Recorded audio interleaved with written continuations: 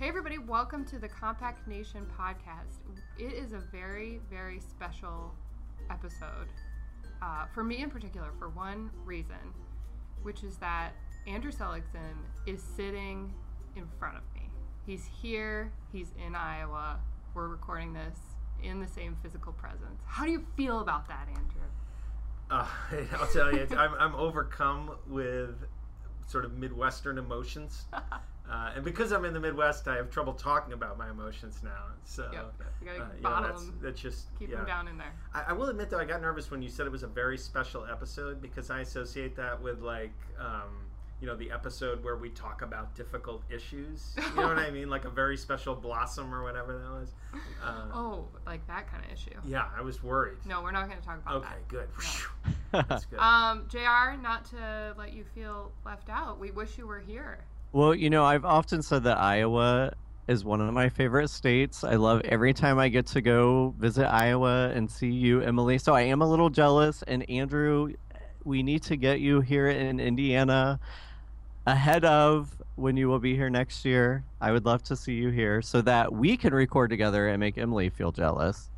I would love to do that. And I am excited to be here. We're visiting several different campuses. Yep. We're doing a civic action planning workshop at Iowa State tomorrow. Yeah, we've got teams from across the state coming together to do some action planning. Really excited about that. And JR, I will take him to Ray Gun t-shirts this afternoon. It will change your life. I may own several shirts from there now because they have a great online store as well. And they are not a supporter of the podcast in any way. No, we're not getting... Not yet. We're not getting kickbacks, but maybe we can arrange that. And they are, a small business very engaged in the community. So I do feel like it's relevant. All right, there we go. We feel good about promoting it. We're all for community economic development. Exactly. That's right.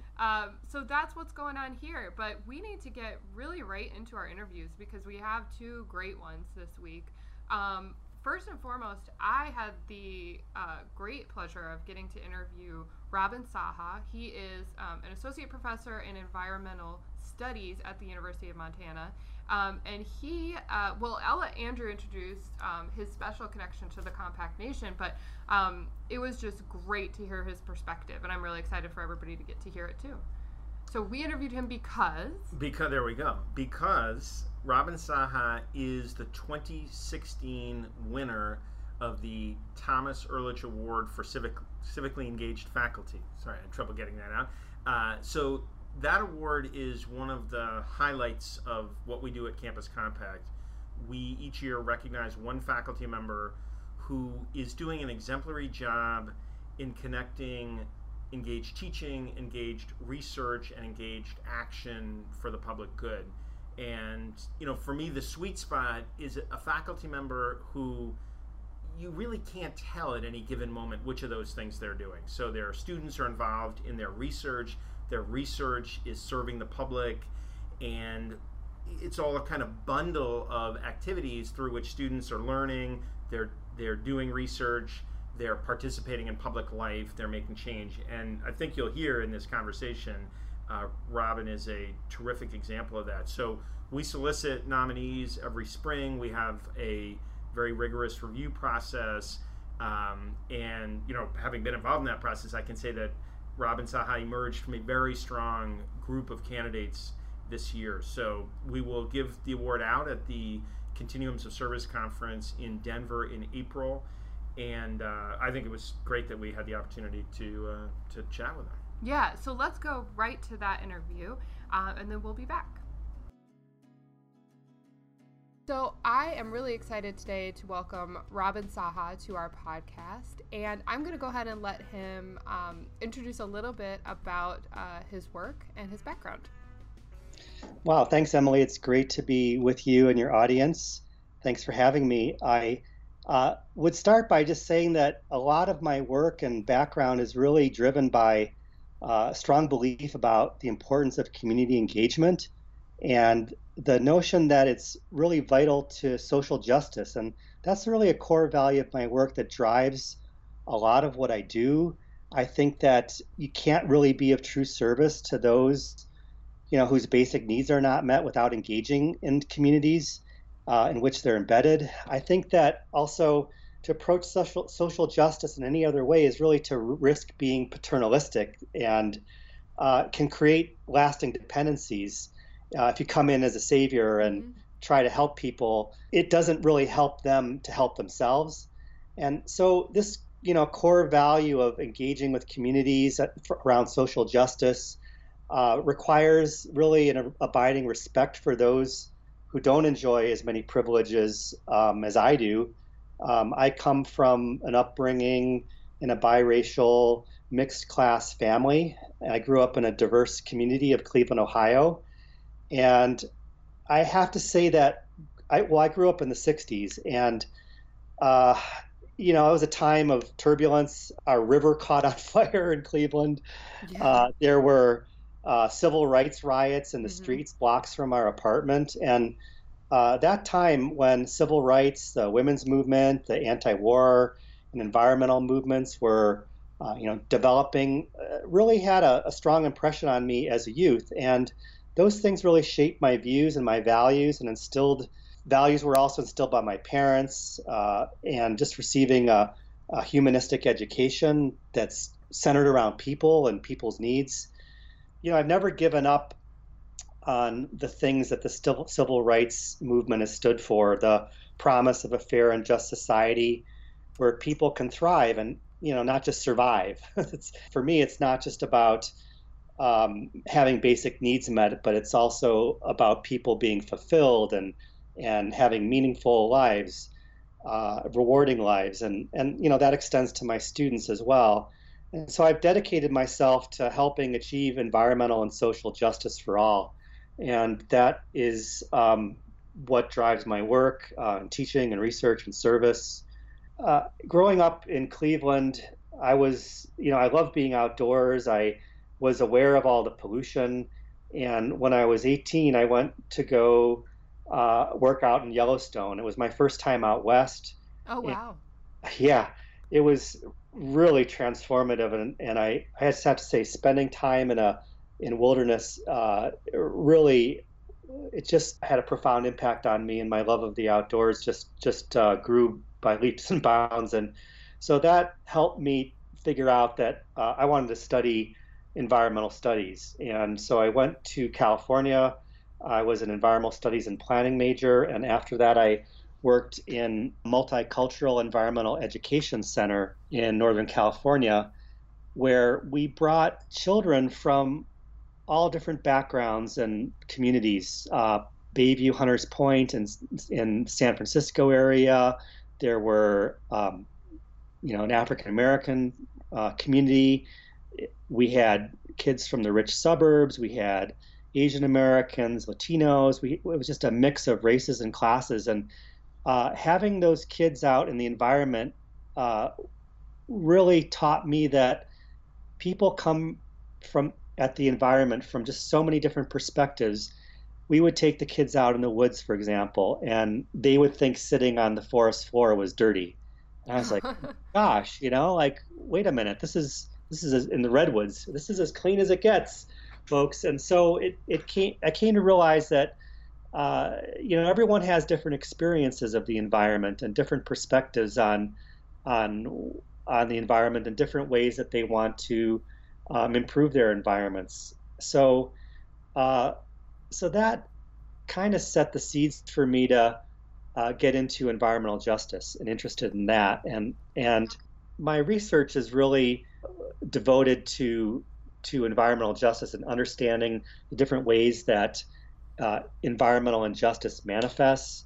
So we're talking about the unfair distributions of the goods and bads in societies, and as well as understanding the causes and consequences of these racial and socioeconomic disparities in environmental quality. Mm-hmm. And it's also access to environmental goods. So, and being able to enjoy parks, clean air, clean water, those types of things. So my research has really been devoted to seeking ways to develop means to address those injustices through policy change, through collaborative approaches with communities that foster communities to become empowered and able to be voices on their own behalf. Absolutely. That's so interesting.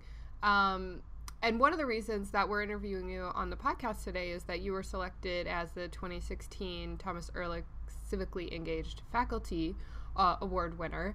And that really focuses on bringing together teaching, research, and community partnerships. You've touched on that a little bit. Why do you think it's important to bring those things together?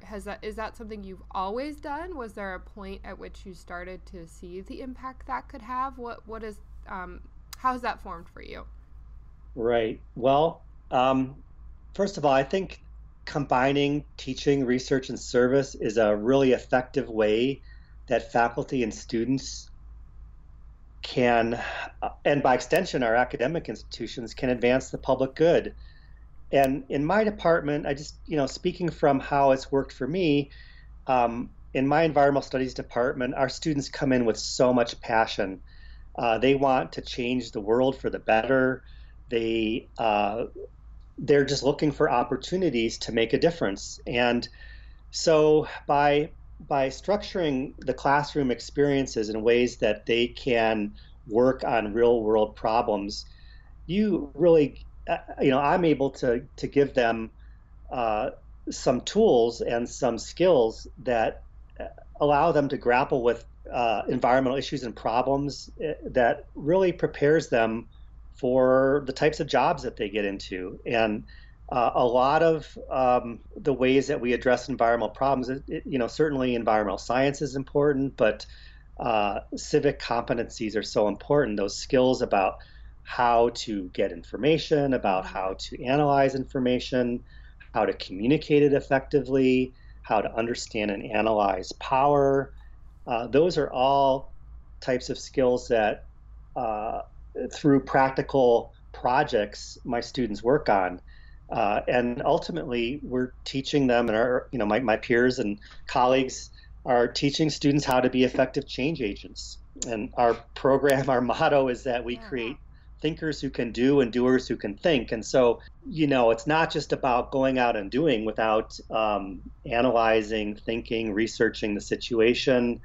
And likewise, in the process of doing, you reflect on that. You reflect on what you did well, what you could have done better. You get feedback. And so doing that for students to do that in a supportive environment where they can make some mistakes but they can learn from them as well. Absolutely. Gives them the confidence. I think really what's also important is that that type of working in communities where students are rolling up their sleeves, partnering, holding hands with, maybe dragging some people by the arms too, really advances the social value of our academic institutions. It helps communities solve problems and address pressing needs, and also generates knowledge that's useful and meaningful. So a lot of America these days, Emily, sees university as disconnected, I think, and have started to question their value. And so I think that teaching and learning and expanding the university beyond our campus boundaries. I love the idea of a communiversity, to borrow that phrase from one of my friends and colleagues, Beverly Wright, is a great way of thinking about the role that universities play as institutions embedded in the community and not just ivory towers with walls, right? And likewise, I think a lot of America is skeptical at this time of science. And so the community-based participatory research that I do helps in co-generating knowledge with communities that really builds trust and builds bridges and can really build goodwill in showing the positive role university students, faculty can play in communities. So that's an exciting endeavor, and it excites me, and I really enjoy it. And I think students value learning in those ways, uh, and get a lot out of it, and really prepare themselves. Our students have used their experiences in our program as springboards to really rewarding and careers where they're making a huge difference. Many are executive directors of nonprofit organizations or working in government, even in businesses on sustainability. So I firmly believe that you shouldn't have to wait for your first job to develop some skills that you're going to be using and needing, and making some mistakes and learning from them and gaining some confidence along the way. Absolutely. Well, let's stay on that topic of students for a minute. I what really comes across to me from talking to you and reading things that you've written is that you seem to get a lot of personal and professional satisfaction from your work with students. And you talk about not having to wait until their first job. What are ways that we in higher education could do a better job of tapping into students' ideas and energy to help them engage really as agents of social change as they're learning? Wow, well, that's a great question, Emily. First of all, I'm so inspired by what students can do and find it so rewarding to see them succeed that I think it's really about giving them the opportunities, and they actually create opportunities for me in return. I like to say, I put the winds under their sails, and they in turn put them under mine. And so part of that is putting students in the driver's seat. I think students come in with a lot of passion and interests, and if we give them the opportunity to explore those interests and structured opportunities and support them, the sky's the limit. I think that at the same time, they need to have responsibility and challenge. They need to be given something to accomplish, something meaningful that they feel makes a difference.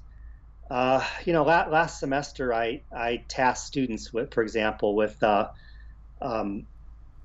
looking into solid waste and management, recycling, waste reduction issues on our campus, in the city of Missoula, and in the state, and asked them to. One of the prompts for this, or one of the reasons, is that our city just passed a zero waste initiative and is just beginning the planning process and thinking about how we can move towards being a zero waste city. And students were tasked with researching current efforts, talking to stakeholders, finding out what types of initiatives might be most effective at achieving waste management goals and moving towards zero waste, and presented their reports to city leaders and legislators. And a couple of them said, "Gosh, thanks for helping me learn how to make change happen." And they said, "Thanks for showing us how to make a difference in the world." And I think maybe we have a unique group of students, but I think that there's a whole group of students out there who don't know they can make a difference, and then when they start to see that, some lights go off and doors open for them. Another example of ways that students created opportunities that then built on themselves that I can offer. There was a student who, actually he's deceased now, and he died tragically in a plane accident.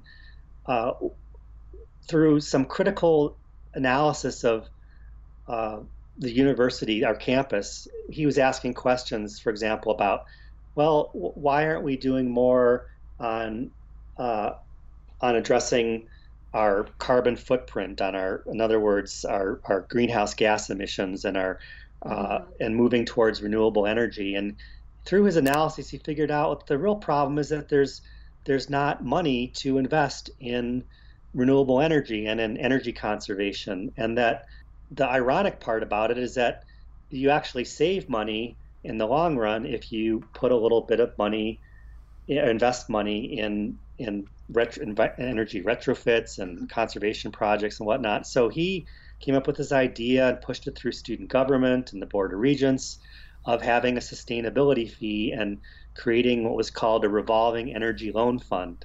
And after he passed away, it did succeed, and it's a student fee, and it's a fund that brings in about $60,000 a semester. And after he passed away, his name was Sonny Kless. We renamed it after him, and it continues to this day. And it provides a pool of money to support energy conservation, efficiency, renewable energy projects on campus. And students can submit proposals for ideas and get them approved.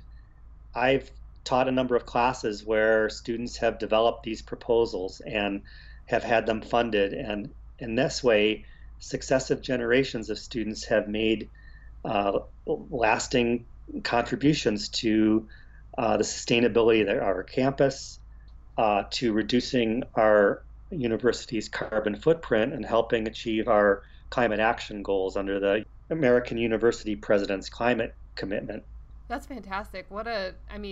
Certainly a tragic story, but really a wonderful and hopeful story too. And I certainly believe we need to do more to tell those kinds of stories. I mean, what a powerful impact that student was able to have on the university. You know, a lot of the time the conversation is about the impact we're having on students, but that can work both ways if we let it.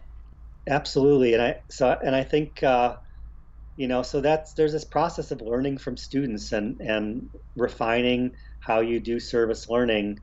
And I think one of the other lessons I learned from Sonny is that, first of all, he's just a great example of how putting students in the driver's seat, of letting them pursue their ideas, of supporting their ideas, can lead to some meaningful changes and create opportunities for other students. Well, Robin, it's been really great talking to you. I appreciate you so much being willing to come on and give some of your expertise and talk about, just the approach you've taken and what you've learned from that. So happy to join you today, Emily. Appreciate the chance to speak with you. So welcome back, everybody. Great interview. Hope you enjoyed it. JR, what stood out to you? Well, first, let's just say I would have been one of those kids afraid to sit on the forest floor. When he talked about that experience, I was like, yeah, that's me. That is dirty. But I think it's... Oh my gosh. That's hilarious because my reaction was pretty much the opposite. Growing up, the only vacations my family took were camping. So when I got to college and realized people stayed in hotels, I was really surprised by that. And so I guess that was a little surprising to me. So it's interesting to hear that you identify. Yeah, we weren't really a camping family when I grew up. I wasn't. I mean, if you can imagine, I was not much. Right, I was not much of an outdoor person. We did stay in hotels, although we stayed mostly at Knights Inns, which are kind of shady these days a little bit, if you're familiar with those too. So. I think it's really all about perspectives and the lens from which we view the world. And when he talked about that, reminded me that so much of our work is about challenging and supporting lenses so that students gain new perspectives, but they can also validate the ones that they already hold. And so I thought that was a really great reminder. It made me think about many, many, many moons ago when I oversaw alternative break trips. I had one student who changed his major to dietetics because we were in a really rural area of the country. And it was a lens from which none of us had really viewed before in quite that way. And he was really struck by the scarcity of food in that area and it being a rural food desert. And that made him change to dietetics. And now he focuses on rural poverty and rural poverty food deserts. So it just made me think about the lens from which we view our worlds. And oftentimes when we're taken into those worlds, it can switch our lens, but revalidate some of our other lenses. So, I would love to sit on the floor of a forest now. I mean, the way he described it, about how it's really the cleanest place, it sounded so romantic, maybe. I mean, I would maybe put a blanket down first. Oh my gosh. Yeah, but that's, I think you hit on one of the more interesting things from his interview is just this idea of student agency, student empowerment. And I was definitely super interested in what he had to say around advocacy. I think it can sometimes be tricky, but I think he really hit on how you do it without that trickiness. And really the heart of advocacy, which is that you can't fake advocacy. People can really only truly advocate on things that they actually believe and care about. And so he really focused on that, talking about how do you help students find the things they do care about and the solutions that make sense to them, and then advocate, right?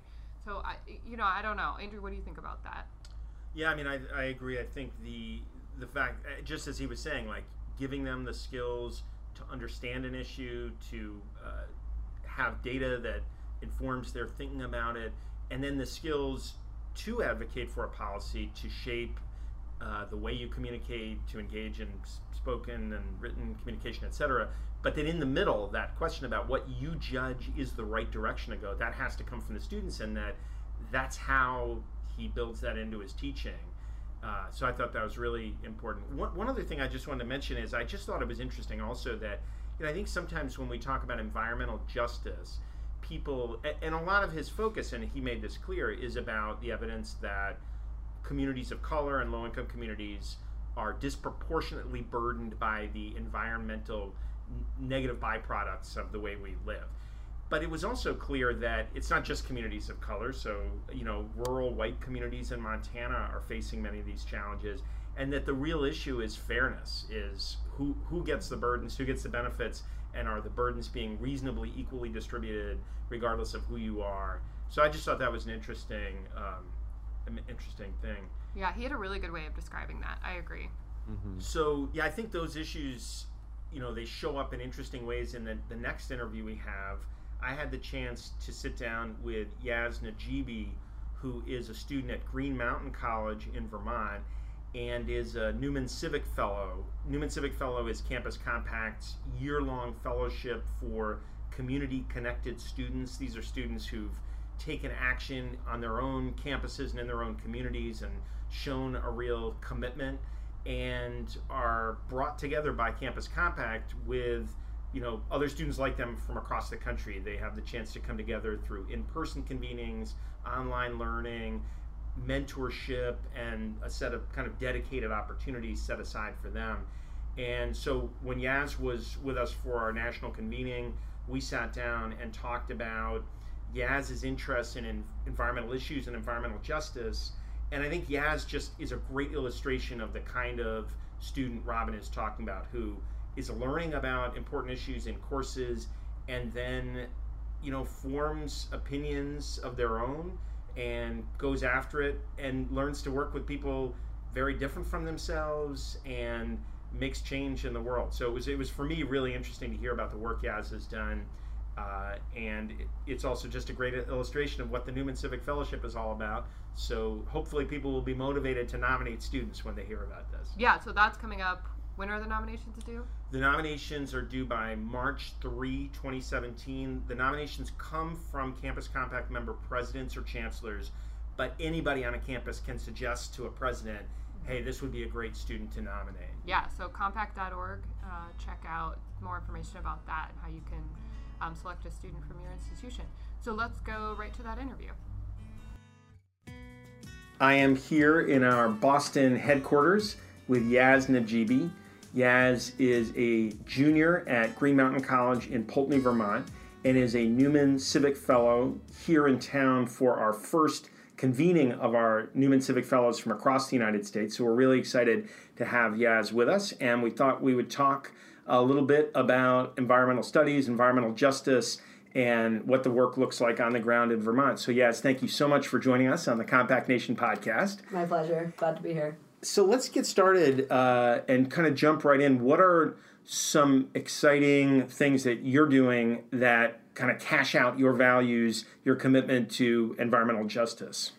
Well, I'll start with saying that environmental justice and social justice are inextricably linked. So I don't see myself just as an environmental justice organizer. I feel like I also do a lot of social justice work, and I also try to incorporate social justice within the environmental justice work I do.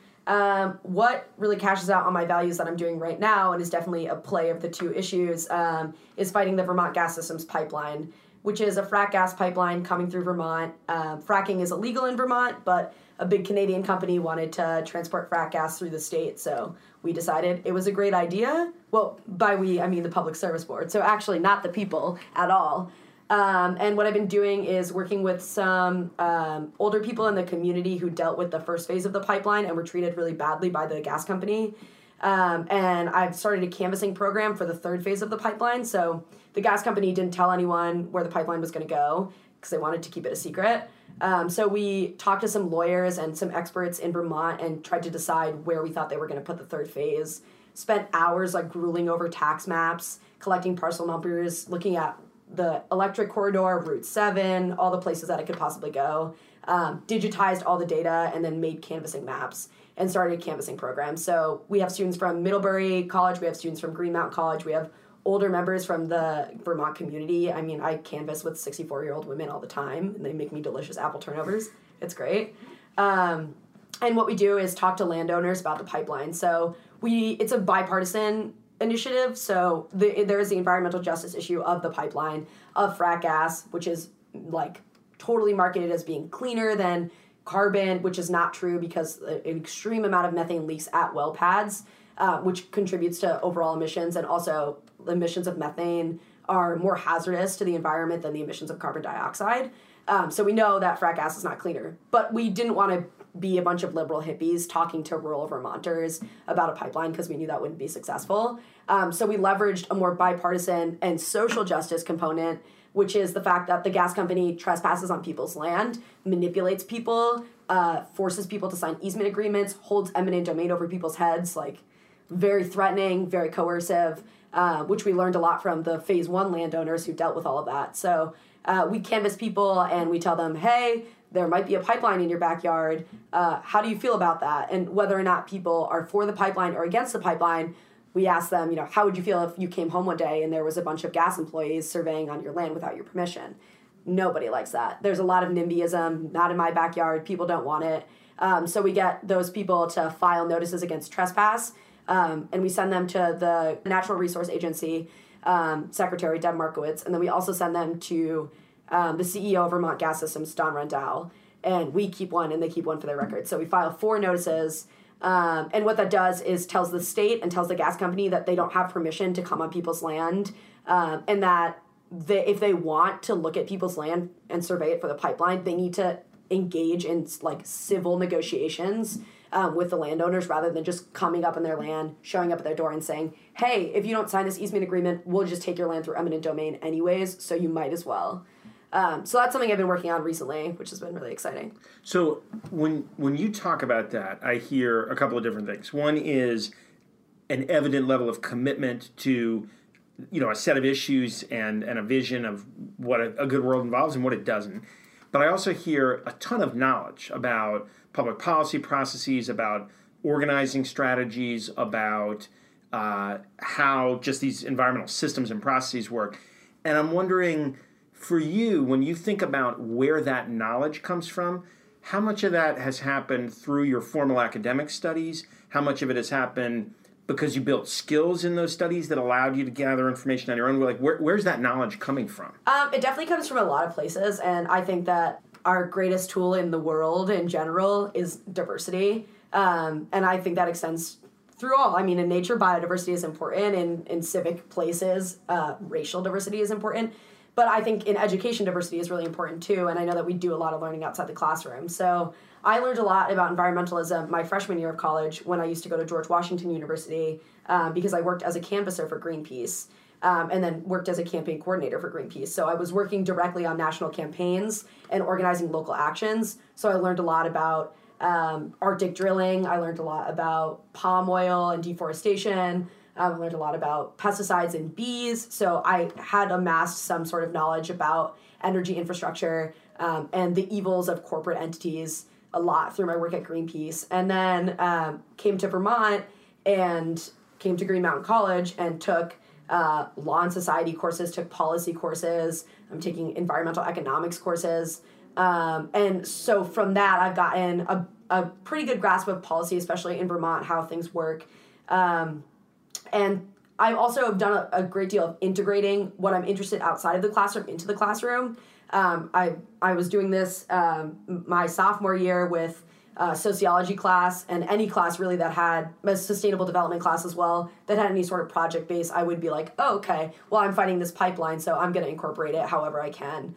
And that helped me learn a lot, because then the pipeline fight was put into the discipline of whatever class I was taking. So I was taking a sustainable development class, which I was incredibly broad, but talked a lot about the UN sustainability or sustainable development goals, and relating the pipeline to that globally. And then I took a sociology course, and brought the pipeline into that and talked about, community organizing and how people react to these things and the value of bipartisanship, and things like that. But a huge amount of my learning has just come from the people that I've met. I feel incredibly grateful. I feel like I have so many resources at my hands because I just know so many incredible, intelligent people in Vermont. And a lot of these people know these things because it comes from experience. A lot of what I learned about the Public Service Board and the way that pipelines work in Vermont and the way the process goes politically is through the landowners that got screwed over in the first phase by the gas company, just from their own lived experiences and things that they had to do to keep their land or to fight for themselves. And then they pass that knowledge on to us as well. I go to lots of lectures. I read a lot. This is something that is a big part of my life. I was recently on the phone with Dr. Eddie Glaw Jr., from Princeton, and he was saying that this justice work, it's not a sprint, it's a marathon, it's a lifestyle.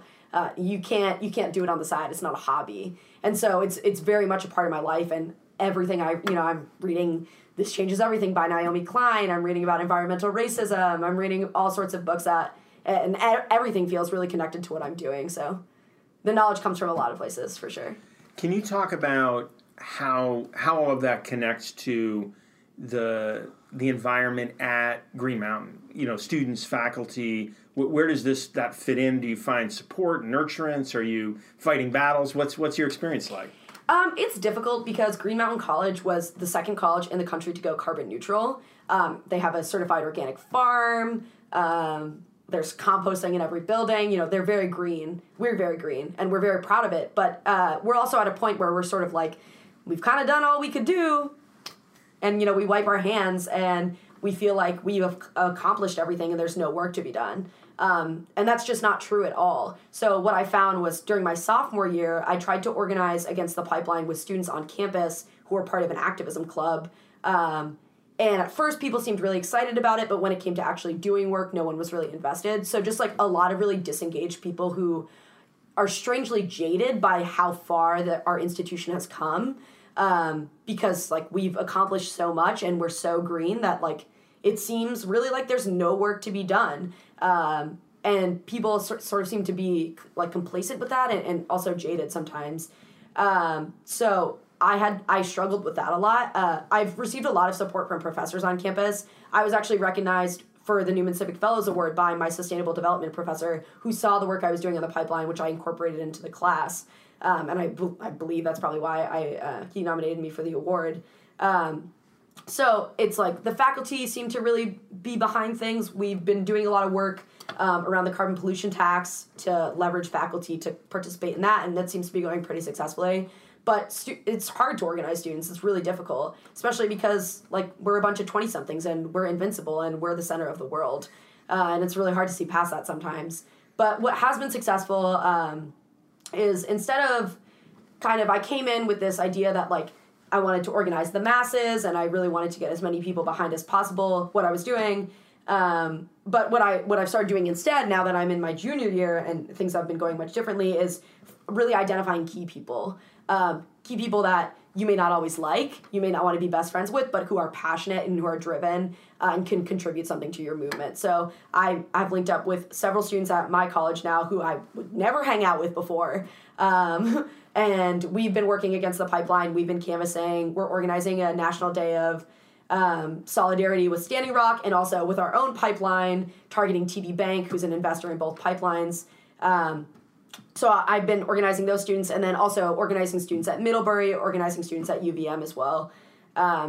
So it's not always easy, but I would encourage anyone, and this is advice I'm giving to myself, to not be discouraged when you fail the first time, because I definitely came in and failed miserably. I couldn't rally anybody around what I was doing, and it was really disheartening. But you just have to go back to the basics and restructure, rethink things, and then go back and try again. And we've been incredibly successful. So. One of the things that I kind of hear as a theme in some of what you're saying is a commitment to engage with people who at the front end may not seem similar to you, may not seem like they share your values, may be very differently situated, even with respect to the questions that you're organizing around. And I'm just wondering, we are at a moment in our national history when all of a sudden there's this attention to this question of like, how do people engage with people who seem to have radically different values and commitments in this environment of intense tension and conflict? And I'm just wondering, what are your reflections about kind of where we sit and what you think we need to do given that? Yeah, that's a really good question, and definitely something I've been thinking about. I've been feeling a lot of pressure to come up with some words of wisdom as to like how to deal with this political climate. And what I've found is that I see value in communicating and engaging with people who are different than you. Like I was saying earlier, I think diversity is our greatest asset, but at the same time, lines need to be drawn. And when people are complicit in hatred and bigotry, homophobia, transphobia, sexism, ableism, you name it, that's something that I can't accept. That's something that when I see someone who, for example, my stepmother, who's married to my Muslim immigrant Pakistani father, voted for Donald Trump, and me as like a bisexual, trans, brown college student, I see like such a betrayal. And it's hard to breach that. And I hope that with time that's something I'll be able to do, but I'd be wrong for me to sit here and say, we should all get along, let's all hold hands, because I have trouble doing that. And I'm struggling to deal with people that I see complicit in hatred. Like I see complicity in hatred in all these people. And it's like, it's so difficult and it's so daunting. But the way I look at it, and this may sound very hippy-dippy, but in the face of a government that exists and has claimed that it will persecute so many of us, and also in the face of the Obama administration, which has deported 3 million illegal immigrants in this country, more than anyone ever before. The Obama administration has killed hundreds of innocent civilians in the Middle East with drones. We've seen the highest number of trans women murdered, most of them women of color, under the Obama administration this past year. We have these governments that don't look out for us, so many of us. And in the face of that, and in the face of a government that's going to look out for even fewer of us, now we have white women not having access to abortion and birth control. More of us are at stake than we were before. We have to love each other. We absolutely have to love each other. Because if our government isn't going to protect us, when they come for us, we have to protect each other.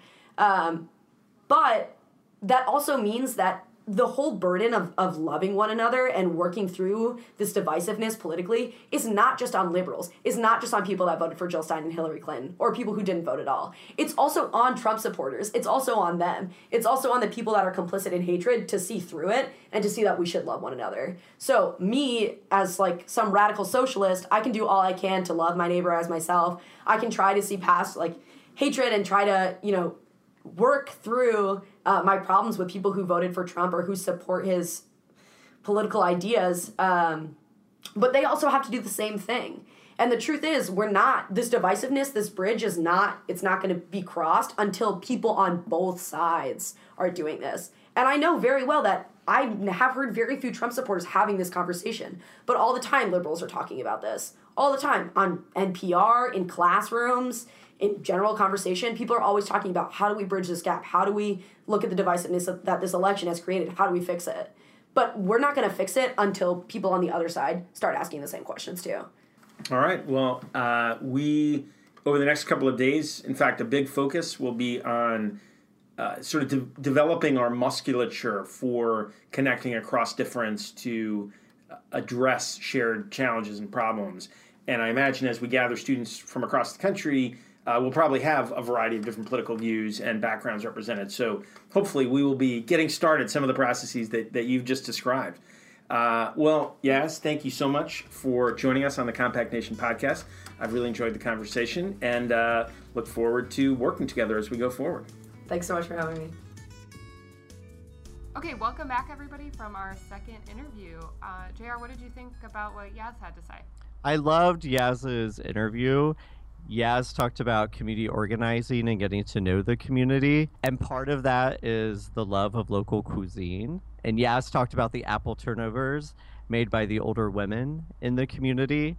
And I realized how much I need apple turnovers in my life. Absolutely. Having done some community organizing, the best part is when people want to feed you, I think. Had a lot of good breads that way, particularly.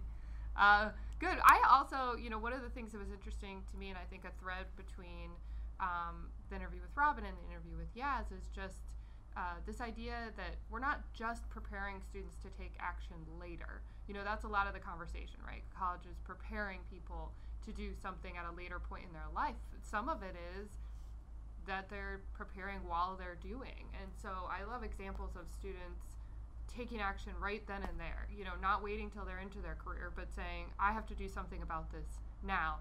And the power of that, clearly we have a couple of good examples where that can make a huge difference. Yeah, I was struck again by just this idea of, if you're going to get anything done in the world, it involves people who don't already agree about everything, who don't necessarily share a political philosophy or ideology, party identification, figuring out things they do have in common and figuring out ways to get to those. And, I think that's been something we are increasingly challenged to do. And I really do believe it's kind of a cliche thing to say, but I think younger people will lead us back to that if we're going to get there. So that was exciting. Yeah. I mean, it's an amazing skill to be able to help people with a variety of different understandings and motivations understand complicated policy. And usually environmental stuff is pretty complicated policy. So that's just such a great transferable skill, and something we need way more of is just people who are able to have a deep understanding of some of these complicated and serious issues, but who can make them real for others too. Mm-hmm. And communicate across difference really stood out to me. Absolutely. Well, let's jump right into our pop culture corner. I think we have a couple of things this week. I guess I wanted to just start with one thing my husband and I watched recently was O.J. Simpson Made in America, the ESPN documentary version of looking again at that story. Had some issues in terms of, I'm kind of sick of things being focused on him necessarily, and instead of some of the other people involved in that situation. But it was actually a lot more about race relations in our country, which I think made it really, really interesting. The thing for me that I'll relate to this work, though, is just, I think, JR, you were mentioning, people are coming with different lenses on things. I remember all of that happening, when I was in high school, and my lens at that time made me view it in a very different way and take away very different things that I know a lot of other people viewing the situation took away from it. And watching this documentary helped me see it completely differently than what was in my memory. So some of it is just about kind of about reflection almost, because we talk a lot about people having experiences and then what you can learn from them, but people can have the exact same experience and take away very, very different things depending on their lenses. So it just kind of depends on what's the context, what other information you're getting. There was a lot of context to that situation that as a high school student in Iowa, I did not have. Mm-hmm. So I don't know, that one was just interesting for me. I would recommend it in some ways, but it's also just an interesting example of how people can take away very different things from the same experience.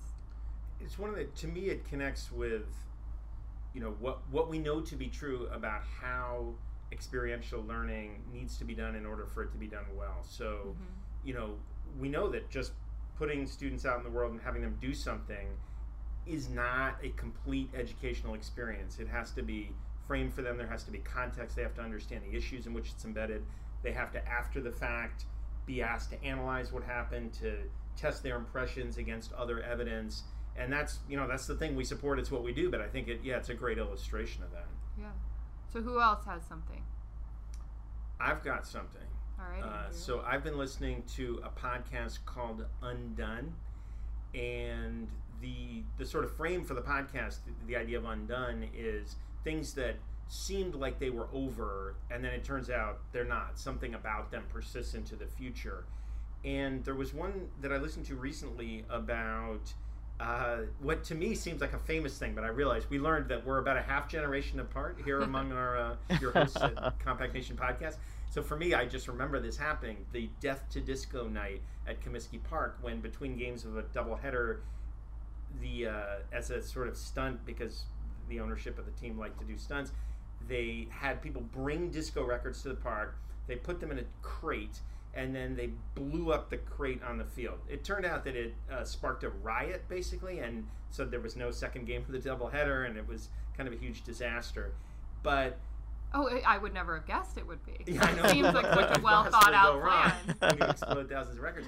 But what's interesting about it is, for me, I remembered it as this kind of quirky, ridiculous thing that happened. And actually, again, so one piece of this is, and this was kind of what came out on Undone, I didn't understand that this was this incredibly racially inflected event.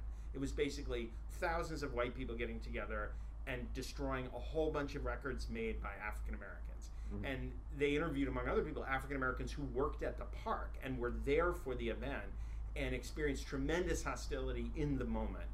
But then the other thing it was about was just the way that the sort of cultural coming down on disco gave rise to all these other forms of dance music that is basically what everybody's been dancing to for the last 30 years. So that was just interesting to me as a cultural phenomenon. But that thing about thinking about the long tails in some way that historical events have, and the way anything that's happening now is somehow part of something that's been going on for a long time. And again, to understand things, it means you really have to know some history, and you have to dig into why things are the way they are and how they came to be. And that when we look at life through these snapshots and we're constantly changing our focus from one moment to another, we just miss so much of what's happening around us. I think it's a great example of exactly the point I was trying to make too. I mean, it's the same thing. It's like you experience this event through your own lens, but there's all this context that you didn't have. Because I think with O.J. Simpson, it's the same thing. It was not about this isolated violent event. There was so much more to it than that, so much history going into it, in terms of at least the prosecution and people's reaction and all of that stuff. So, yeah, that's really interesting. And I think we established that I don't remember this event. I was 2 months old. But more interestingly, JR, do you remember this event? Well, so we were chatting offline before this, and for some of our viewers, this will make me seem really young, and some of our viewers, this may make me seem really old, so it's a mixed bag. I was actually born the day that disco died, July 10th, 1979. So the night that those records went up in flames, I entered into this world. Like a phoenix, they rose in the form of J.R. Jameson. That's right. What I believe. Yeah. Disco lives, and it is God. named J.R. Right. So what does that even say about me? But as I was listening to Andrew talk about that and listening to that podcast, it did make me think, because I was born on that day, I'm very familiar with the event. Of course, I didn't watch it in real time because I was a newborn. Busy being born. But never once have I thought about that being a racially charged event. And then as you were describing it, I was like, absolutely. Of course. That is racially charged. And so as old or as young, depending on how our listeners may view me, we become, and as educated as we become, we still always have to take a step back and switch our lens and listen to different perspectives to realize, wow, I never thought about that, but that is so spot on. I don't have a pop culture quarter. So right now I'm working on a book, which takes a lot of my free time. And aside from that, I've been reading The Short Timers by Gustav Hasford, which is the book that was turned into Full Metal Jacket. And I've been sitting here racking my brain thinking about what are the connections to community engagement and the work that we do. And I don't want to go there in any way. Yeah, let's not. Let's end on a relatively fun and positive and disco related. Not that was a fun and positive event though, so I don't know. But disco. Yeah, let's end on disco. Just get a disco song in your head and let it play you out. Yeah. Do you want to sing us one? No, but I am newly obsessed actually with a disco song from this show River. There's the song. Everybody should go find the YouTube video of Tina Charles singing "I Love to Love" from 1976. Oh, it sounds good. And you'll be a happy person. Okay, we'll end there.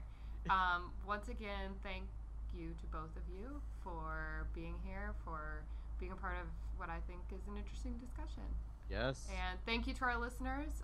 Don't forget to connect with us. #CompactNationPod. Tell us what you think. Tell us who we should be talking to, what we should be talking about, all of that good stuff. And continue to rate us and rank us on iTunes. That always helps with just getting us out to a wider audience. And thank you, Iowa.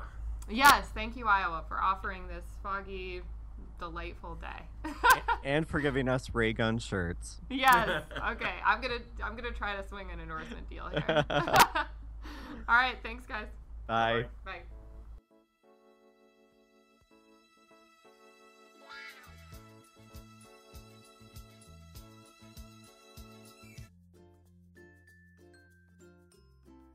Compact Nation is produced by Naval Mahdi at the University of Maryland, Baltimore County on behalf of Campus Compact and its network of 1,100 colleges and universities across the United States.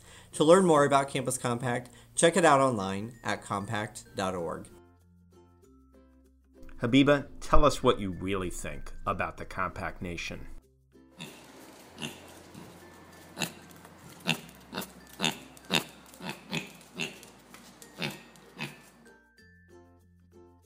Hi, podcast listeners. Emily Shields back here for just one more quick message. We wanted to take a minute to say thank you and congratulations to our producer. We've talked about her before. Naval Mahdi is a student at the University of Maryland, Baltimore County. She's done a fantastic job on this podcast so far. And over the holiday season, she got married. So please join us in saying congratulations and thank you to Naval.